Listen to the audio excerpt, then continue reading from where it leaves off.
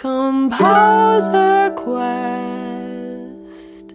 Welcome back to Composer Quest. I'm your composer host here in Minneapolis, Charlie McCarran, and the goal of this show is to give you lots of new ideas and perspectives on songwriting and composing. You can find every episode at composerquest.com. Today's episode features a talented singer, songwriter, and mandola player, Nathan Elliott.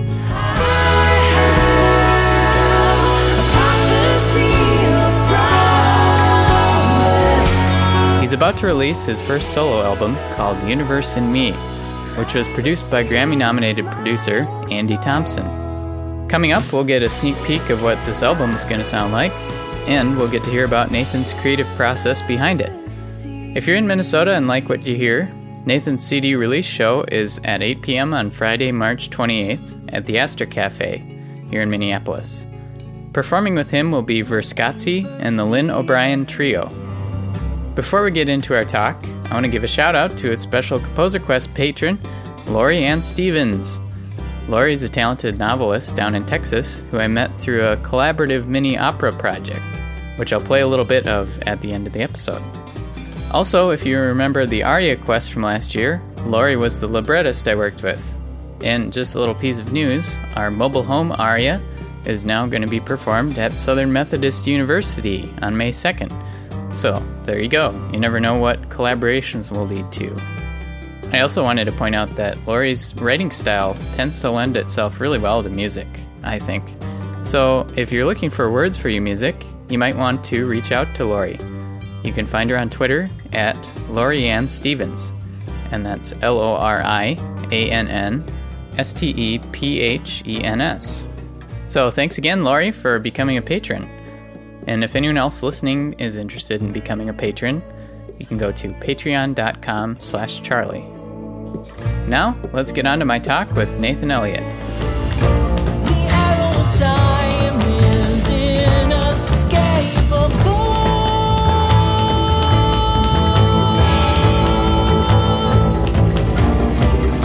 Well, Nate, thanks so much for coming over to the Composer Quest studio. Absolutely. Thanks for having me. Yeah.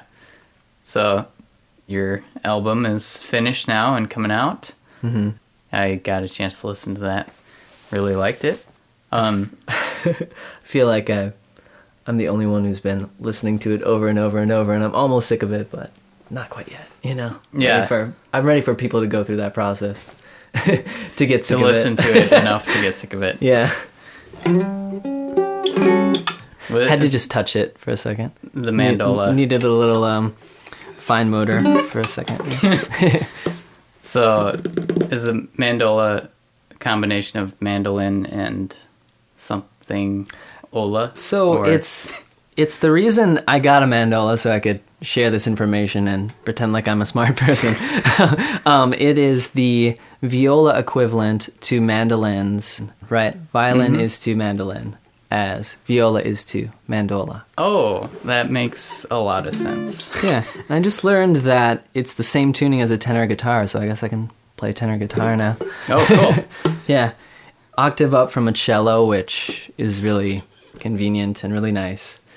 Oh, for writing cello parts? If you're doing just jamming with a cellist is so easy. Oh, yeah. So you've got all those same,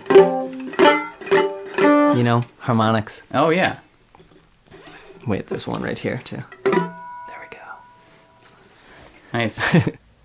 One song that was kind of interesting to me on your album is No Way Out. Mm-hmm. Could you kind of explain what's going on in that track? Sure. It's thinking about a lot of people in my life, and myself included, who at one point had a belief in God, and what that does to you growing up, and, just like, oh, well, if they told me, then it should be true. But still having those questions that, the pastor, that your parents or any of your friends can't really answer. And those questions, unfortunately, don't go away. When you ask that, big scary why question, you're assuming something. You're assuming that someone had an intention to bring you here, to bring human beings here in this particular realm of the universe. There's no way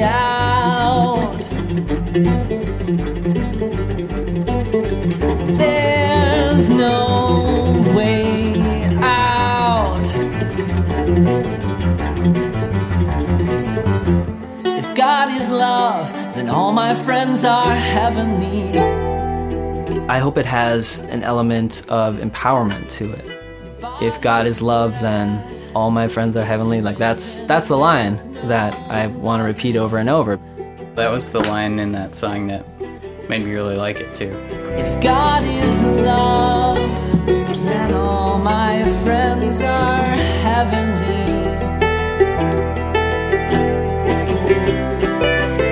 Your body's bread is risen with no leavening.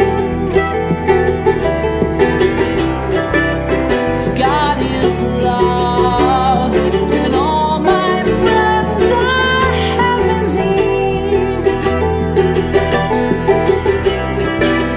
Your body's bread is risen with no leavening.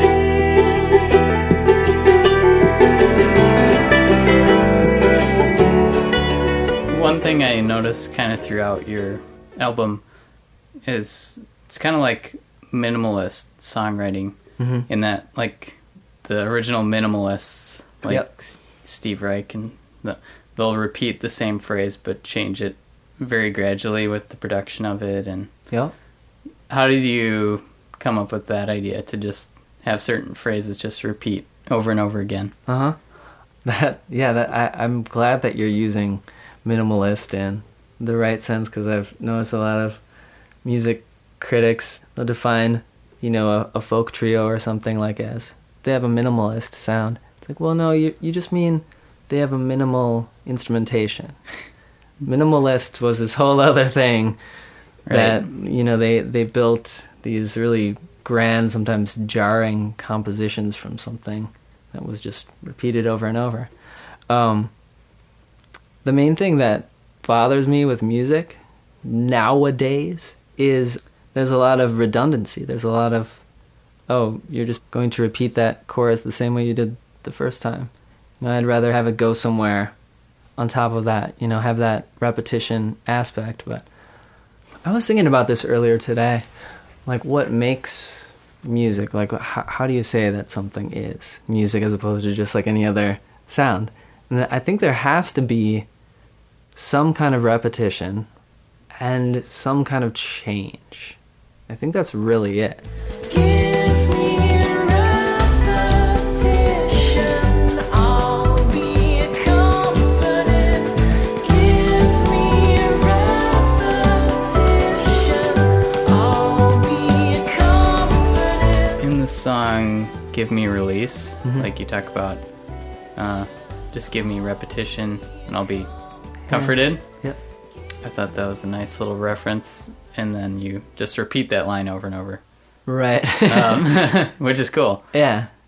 It's Um, perfectly gimmicky, And Yeah. then we did all these harmonics, which we tried to make like these non-linear melodies, not really predictable. We have like a repeating part that's 5 notes long, and then we put in a different one that had all the same notes in a different pattern, and it was in 7. And we just put that way in the back, and then every 12 beats or something like that, 9 beats, we hit the floor tom and the cymbal. So there's a bunch of things like kind of phasing through. That gradually like have their own independent repetition. Give me repetition, I'll be comforted. Give me repetition, I'll be comforted. Give me repetition, I'll be comforted. The other song that I really liked is Life is an Island. Mm-hmm. Especially that whole build up towards the end. It's like you have so many of your vocal ideas Yeah. getting mixed in together and kind of blended.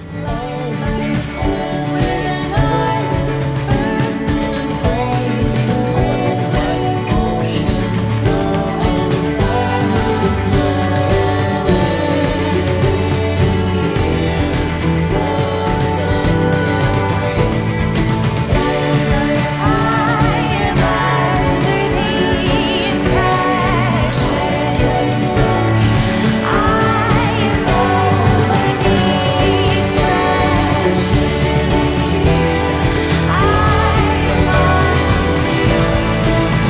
that was a really, really fun tune to write. Interestingly enough, I wrote it on the bass, and I had this kind of like walk down riff, like poo-doo, or just an arpeggio, like kind of really fast. And we ended up taking that completely out by the end. Like that was the one thing that, you know, had started the journey, but it's like, oh, we don't need that anymore. Because we had this other idea to have, you know, 2 drum sets. Because there's a lot of harmony happening. We don't really need to have busy stuff happening on the bottom.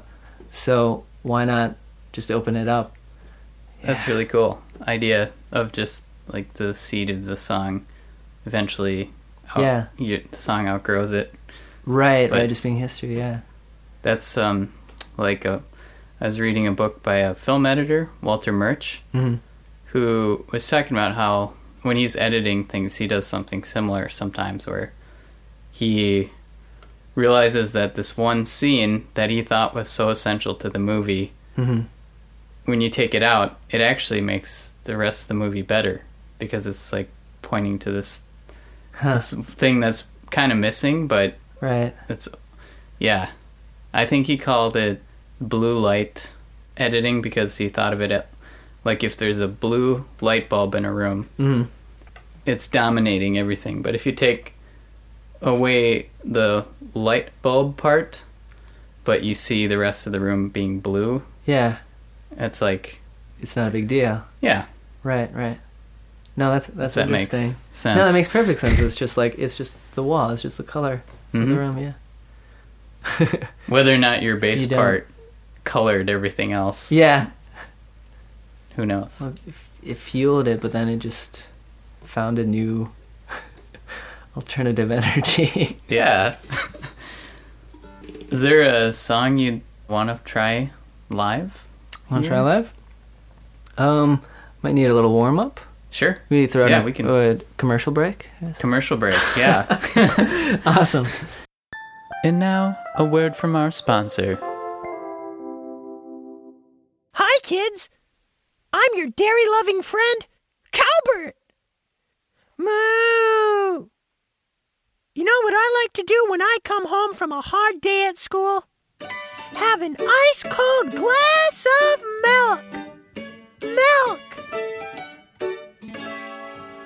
You should drink your milk with each meal, please. Don't forget about your old pal cheese on your cereal. A tasty treat. Babies drink the milk from mommy's teat. Milk and cookies, chocolatey chip. Bring 'em to school and you'll be hip. Tra-la-la-la-la.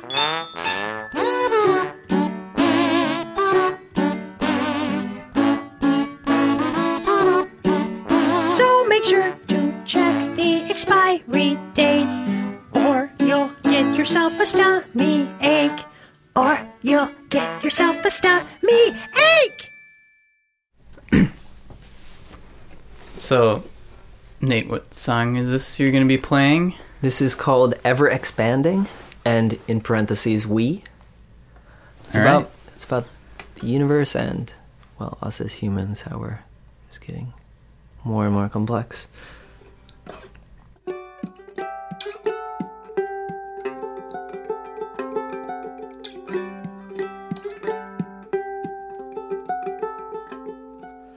Ever expanding,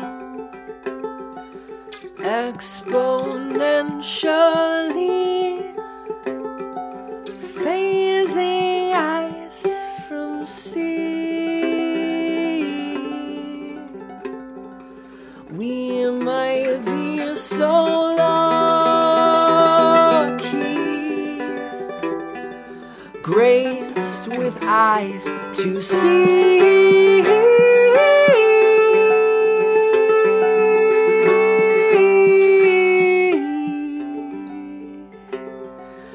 Universe in me, extraordinarily pains my ecstasy.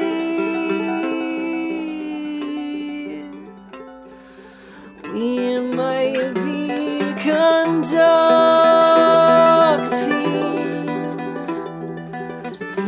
electricity unintentionally.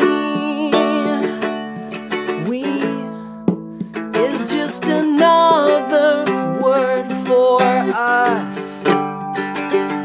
Tree, always the giver that we trust. We lie down before the tank and bus till they rust, or we're dust again. Peace is the majority value. At very least, freedom of choice should be yours too.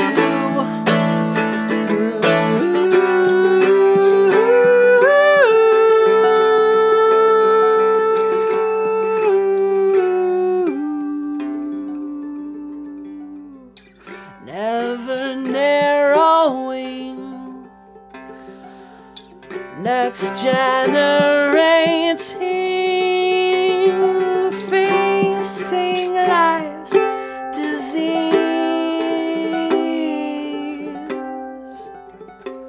We might be so lucky, spaced in time to breathe.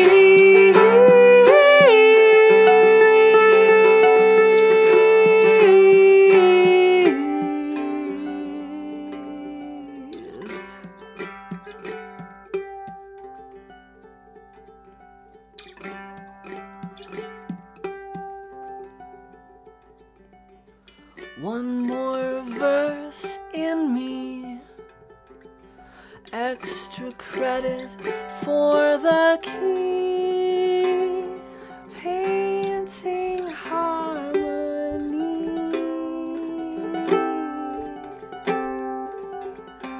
We might be channeling back to legacy unintentionally.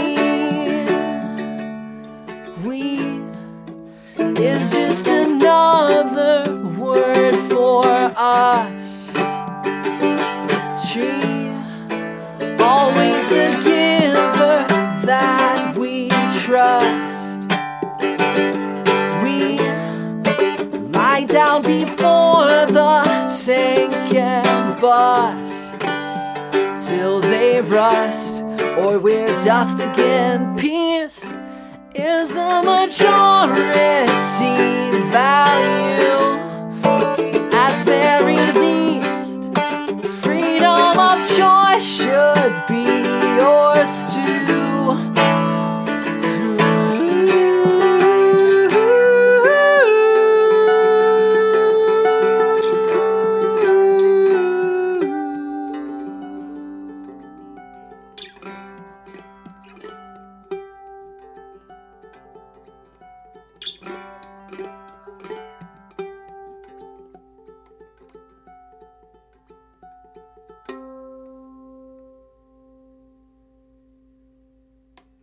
That's nice. Thanks, man. You have a really great falsetto voice. Man, it's awesome. Thanks.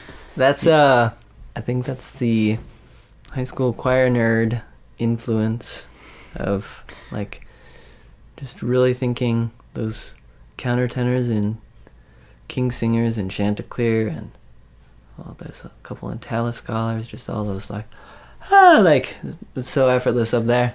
I didn't find that out until after high school that like, oh, I can do countertenor too. I'm not just a tenor. All right, sweet. How do you do that with your voice and falsetto range? Like, keep it strong?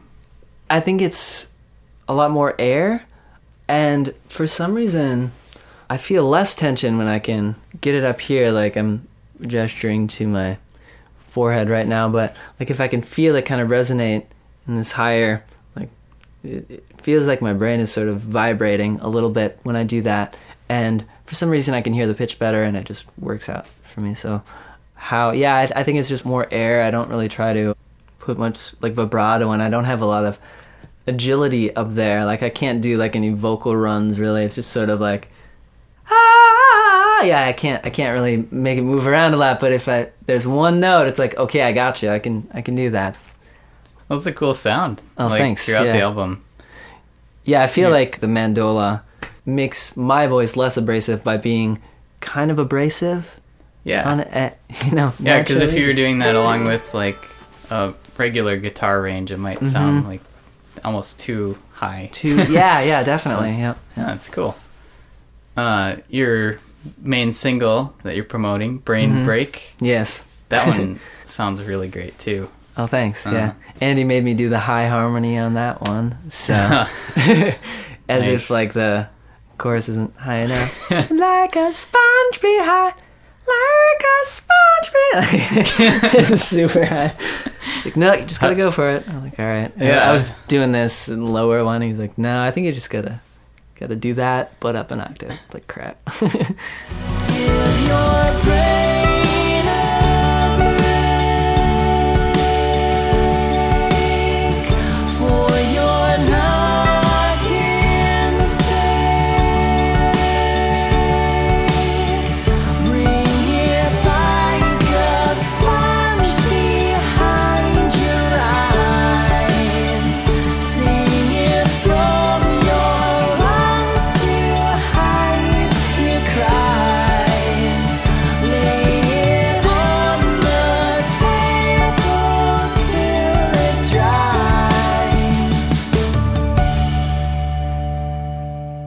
What exactly do you do in the school?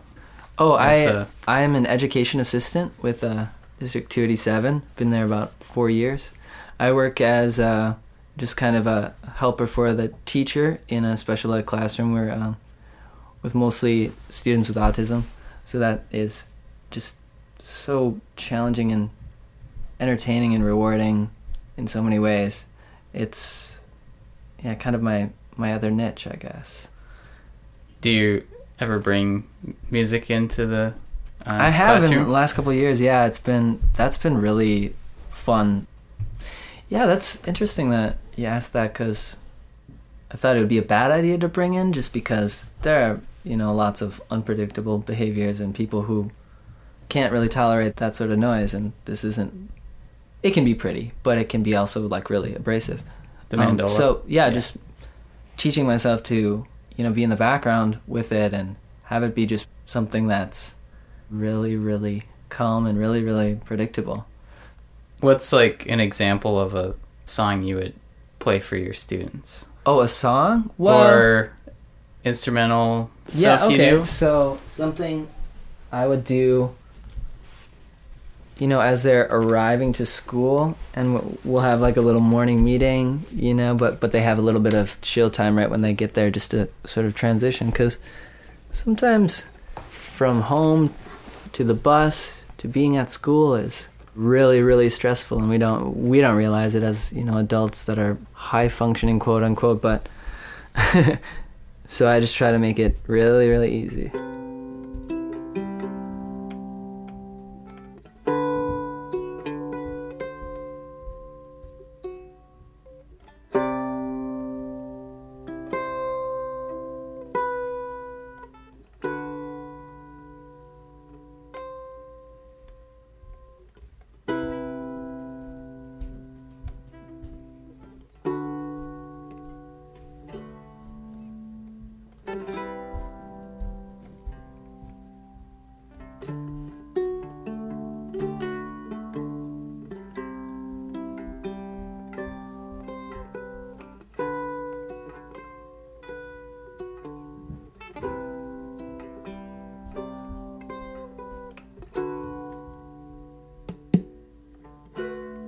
I don't know, something like you've just got 2 chords really, but you can make it kind of pretty and not boring, maybe. Yeah, that's cool.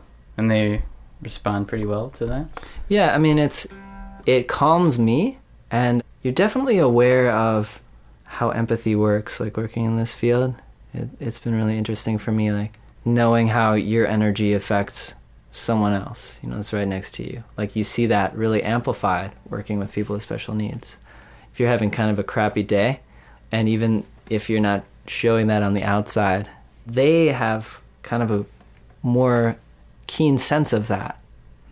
I don't know. That's interesting, because that's kind of the opposite of the stereotype of autistic kids.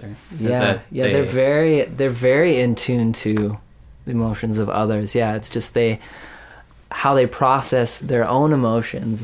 That's what's challenging. How they like separate their emotions from other people's emotions. Like, they can have extremely high empathy in certain points. If they see someone having a hard time, they will want to help them. Any last little tidbits of wisdom you'd like to share with listeners? Maybe people who are thinking about releasing their first solo album. Oh gosh, I'm a lay person when it comes to recording and producing and stuff like that. Like, I sort of have a love-hate relationship with that. If you understand that about yourself and you still want to make music, you got to find people who are going to help you through that and be a good fit for you. So, yeah, I mean, I'd say hire Andy Thompson, but I mean, if you can't afford him, just find someone who can help you get started with that, because that's pretty much the main reason hindering me from doing this 10 years ago, doing a solo album. If you're good at recording, find someone who's good at writing songs. You can be their bassist. I don't know. You got to find people who complement you and always be open to collaboration. Yeah. Because you never know. What was it like working with your producer, Andy Thompson? Oh, Andy is brilliant. He kind of reminds me a little bit of me in that he's sort of scatterbrained when it comes to deciding what to do creatively, like with a particular piece. But that's great. We were able to kind of play off each other, because we're like, well, what if we did this? Well, what if we did that? It wasn't ever like no, wait, time out. This is getting out of hand. We just kind of went with our intuitions, and that was really nice. Have you ever read the book Blink?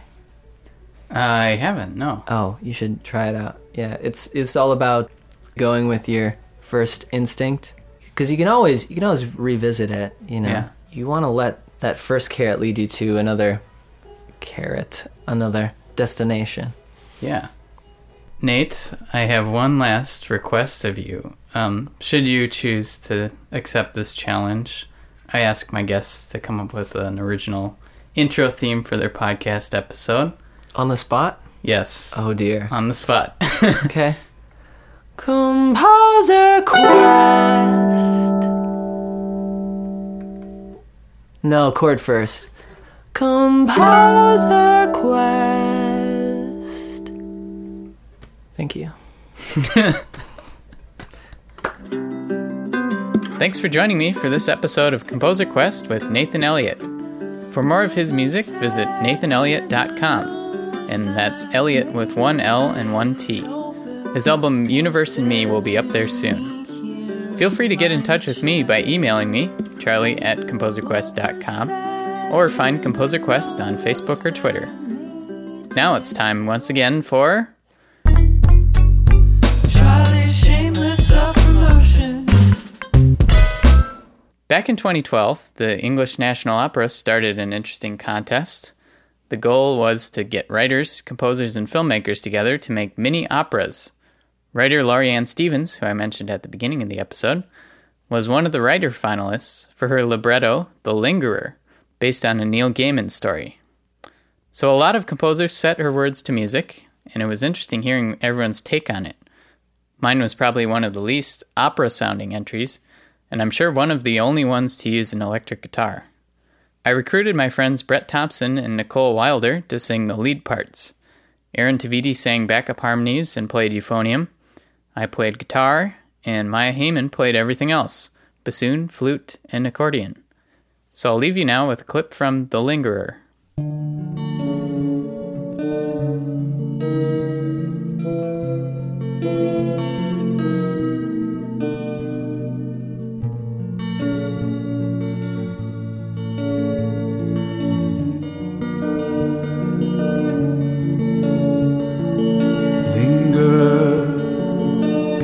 It's time, the game is lost, I've work to do.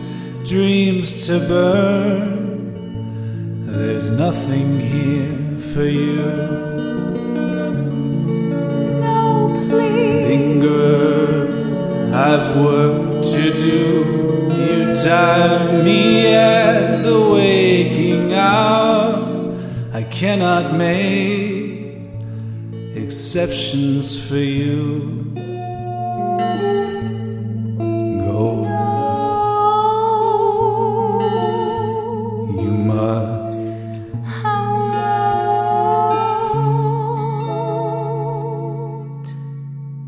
I've seen you before, waiting, holding your breath, hoping, the cheers of spectators still echoing, lifting you on a cloud to the palimpsest of dawn. To the places we're not allowed.